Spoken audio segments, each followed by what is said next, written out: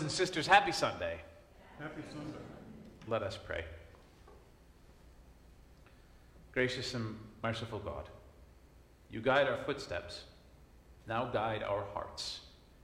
You are our rock and our Redeemer. Amen.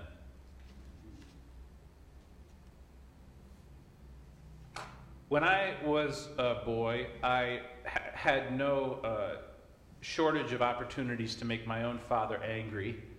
And so in this gospel reading, I really wonder about the condition of Zebedee in the boat. He doesn't get a lot of attention.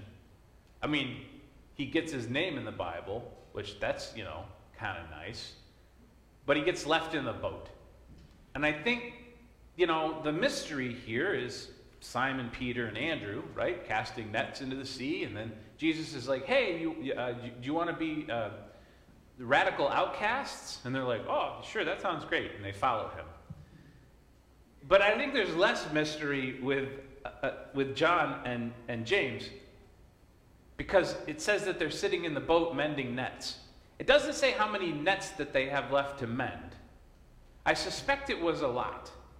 Because if you're sitting in a boat mending nets and some rabbi with the two young neighbors comes by and it's like, hey, do you want to go do something else?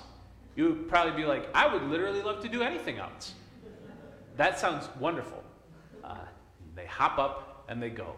And there's poor Zebedee sitting in the boat, mending all of these nets.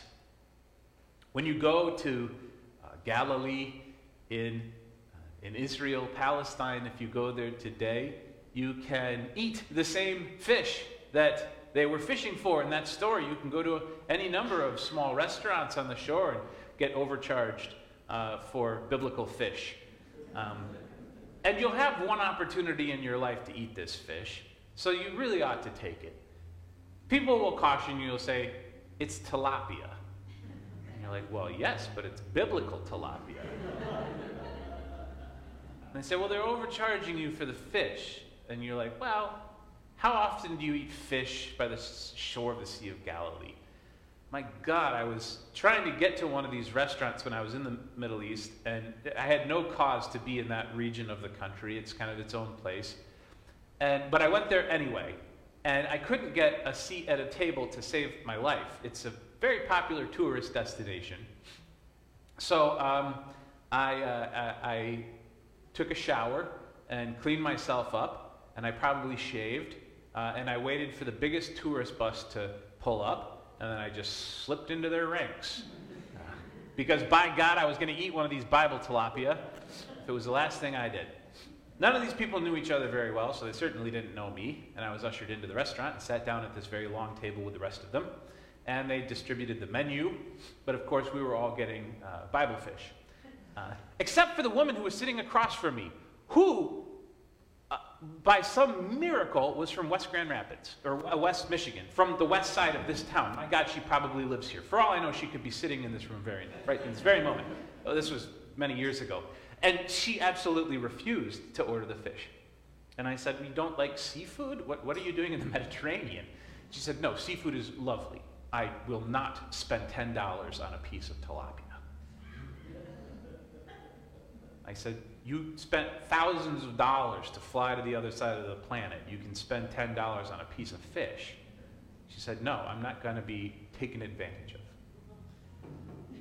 So the waiter came by and I said, I would like 2 servings of fish, please. Here's $20. Put one in front of this grumpy Calvinist.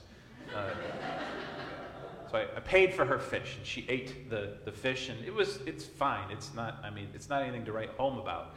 But and so perhaps that's why they were so eager to do literally anything else. They'd follow Jesus because they were sick of eating tilapia on the beach. But I do think about Zebedee, and I do think about his emotional condition after his 2 sons leave him there in the boat with his nets. And I think about my father and his 2 sons who left him there in the winter with a fake stack of lumber that they pretended to stack, and instead had built a big fort on the inside, and the whole thing collapsed and came to tears and ruin. He was frustrated with us very frequently. The angriest my dad ever got at me, I think, was I can remember exactly where we were seated at the restaurant. It was probably one you've eaten. It was called Sam's Joint. Anybody ever eaten a Sam's joint? Yeah. They used to have those weird dancing bears or dogs. No, they had two dogs. It was like one dog played the guitar, and he was like, I'm from Texas. I'm a Texas dog. And the other dog was a Confederate general playing a banjo in Alaska, Michigan. These people don't know their history. Anyway, terrifying. And you could get frozen ice cream. But I ate there with my dad, and I was about 16 years old, and I was a terrible student. I'd made a mess of everything in high school. I was always being suspended, being sent home.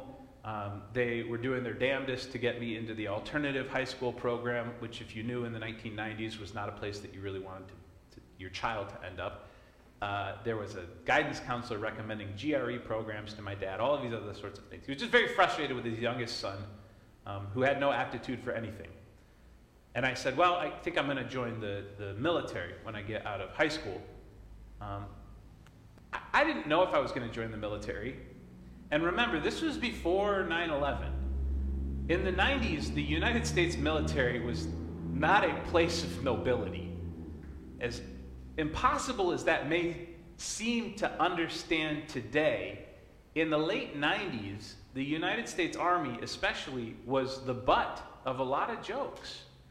I can remember episodes of The Simpsons where they joked about how the wayward Bart Simpson would end up in the Army if he didn't get his act together.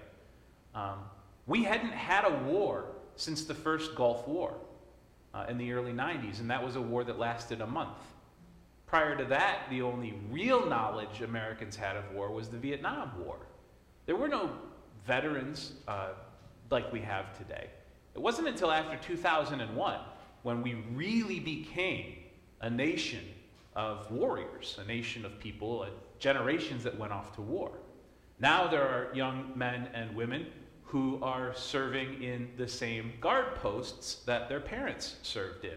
There are U.S.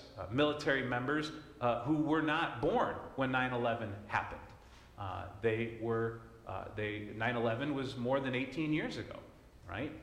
And likewise, there are people fighting against those soldiers in parts of the world, Afghanistan, Iraq, Syria, and elsewhere, who they were not born when the towers fell. And so we've entered a period of our history where intergenerational warfare has become normal.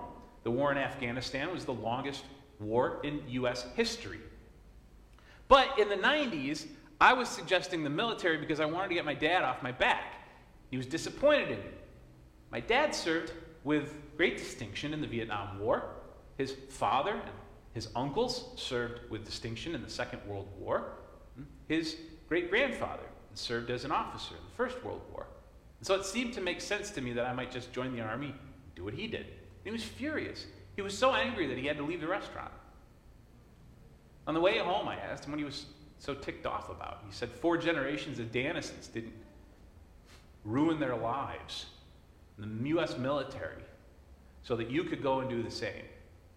He said, the only thing that I ever did for my dad was make enough money so that my sons wouldn't have to serve in the military. He said, you're going to throw all that away.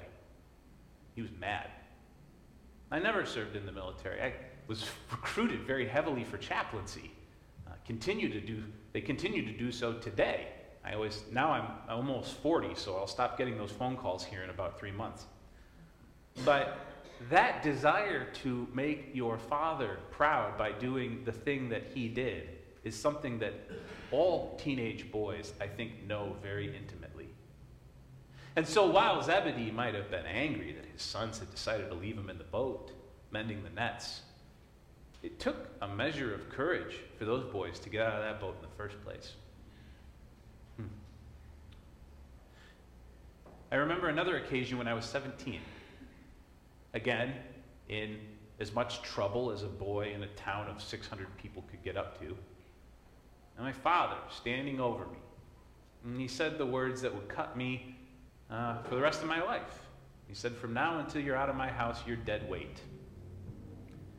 That's a really hard and heavy thing for a teenage boy to hear from somebody that they look up to. You don't want to be dead weight. I think of the dead weight around the edges of the nets there in the Galilee that pull them down to the bottom of the water. I wonder about that as I think about James and John setting out to do something beyond their father's imaginings. I wonder if later there was cause for Zebedee to have deep pride in his two sons, his two wayward sons, that having had the courage to leave everything in the boat. I recently read a book about black sheep and the responsibility that they play in the generations of their family tree. And the author, who was a poet and a black sheep of his own, wrote that the black sheep of the family is the branch on the tree that refuses to be pruned, that refuses to be bent back into shape, that seeks the sunlight out beneath the shadows of the branches that are above and below it. And in finding that sunlight, blossoms and flowers, and sends the seeds of that family tree to all the corners of the earth. So black sheep are important, I suppose. John and James, destined to be black sheep, but destined in their own way to be apostles of Jesus Christ and authors of chapters of biblical texts. I think that leaving what we have been given there at the shore side to follow Jesus Christ is a risk, but it is one that bears out on the investment. I think that if you would have told my father when he stood there telling me that I was dead weight, that I would someday be successful, have 3 beautiful children, have a life where I provide service to others, he'd be proud. I think that if you told him that I would chop wood on a homestead 500 yards from his own, he would tell you that you needed institutionalization, that you were probably off your meds. But that's the case. He died when I was 22 years old. I was old enough to show him that I had it where it mattered, that I would make something of myself. When I came to him the last time, I was a salesman. I was wearing a suit. I was selling advertising, which is like selling imaginary products. Advertising's just made up, folks. And I was earning an income for myself, and he had a degree of respect. He had no idea I would go into ministry. It didn't happen until after he died. But when it was time for me to sit before that committee of 12 stern older people and tell them I wanted ordination in their beloved denomination, I was passed a note by an individual who had known my father. And I didn't open it until I'd gotten back to my car. But on it, this gentleman, who was an attorney, like my dad, that's how he'd known my dad, had written on it, "Nathan, your father is looking down on you from heaven, and he's beaming." That was enough. I had been unburdened from whatever dead weight I was feeling, had been given to me by my own father's anger and wrath, by the forgiveness of another man who'd known him well. That was sufficient for me. It was sufficient for me to be able to then, in that moment, choose to have a relationship with my biological father, even though he'd already died. I meet so many people in my life who lose their parents when they're young, and who say to me, I never had an opportunity to make things up. I never had an opportunity to set things right. To them, I can only say, your parents are looking down on you from heaven, and they're beaming. Now, the flip side of that coin is that there are those of us whose stories are just as true, who must leave everything at the beach, because if we don't, we'll be dragged down into that same mediocrity. And because of this, we cannot be in relationship with our biological family. So too, this story tells us that Jesus calls us as well. Jesus tells us again and again and again in the gospel that we will be called children of God first. And that the message of the kingdom of heaven is nothing if it doesn't mean that we cannot choose our own family. By that I mean we can choose Jesus as our brother. We can choose the apostles as our parents. We can choose those who love us to be our family. And we are unburdened from biology, because it's not our genetics or our blood that determines who we belong to. It is the water of our baptism that determines who we belong to. That's real freedom in Christ for people for whom their family is not a place of safety, comfort, or support. And so in today's message, we're asked, if we do nothing else, than to simply take an accounting of our life here at the beach and know that we're empowered by the authority of Jesus Christ to leave things at the beach if we need to walk away from something if we need to face the frustration and anger of our own kinfolk if we need to, and to know that if we are following Jesus Christ, that work is redemptive and good. It's good. So if you're a black sheep, find the sunlight, blossom. Forgive those branches that have to live beneath the shade for the way they've been pruned or bent, and continue to flourish. And for those of you with children who can't get it right, who seem to always be showing up at home when they ought to be in school, who may show up on occasion with a law enforcement officer by their side. They might become a Congregationalist minister, so count your blessings. You never know. And for those of you who have found yourself in the loving embrace of a family that understands and celebrates your gifts, don't hesitate to be family to someone else, to someone who perhaps needs your love in their life. There are so many out there who don't have that.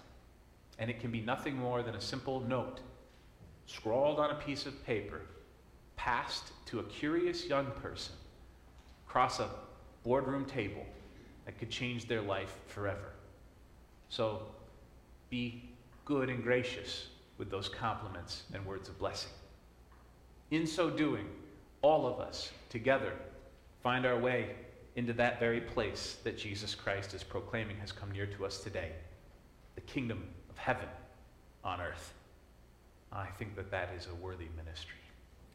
And let all God's children say,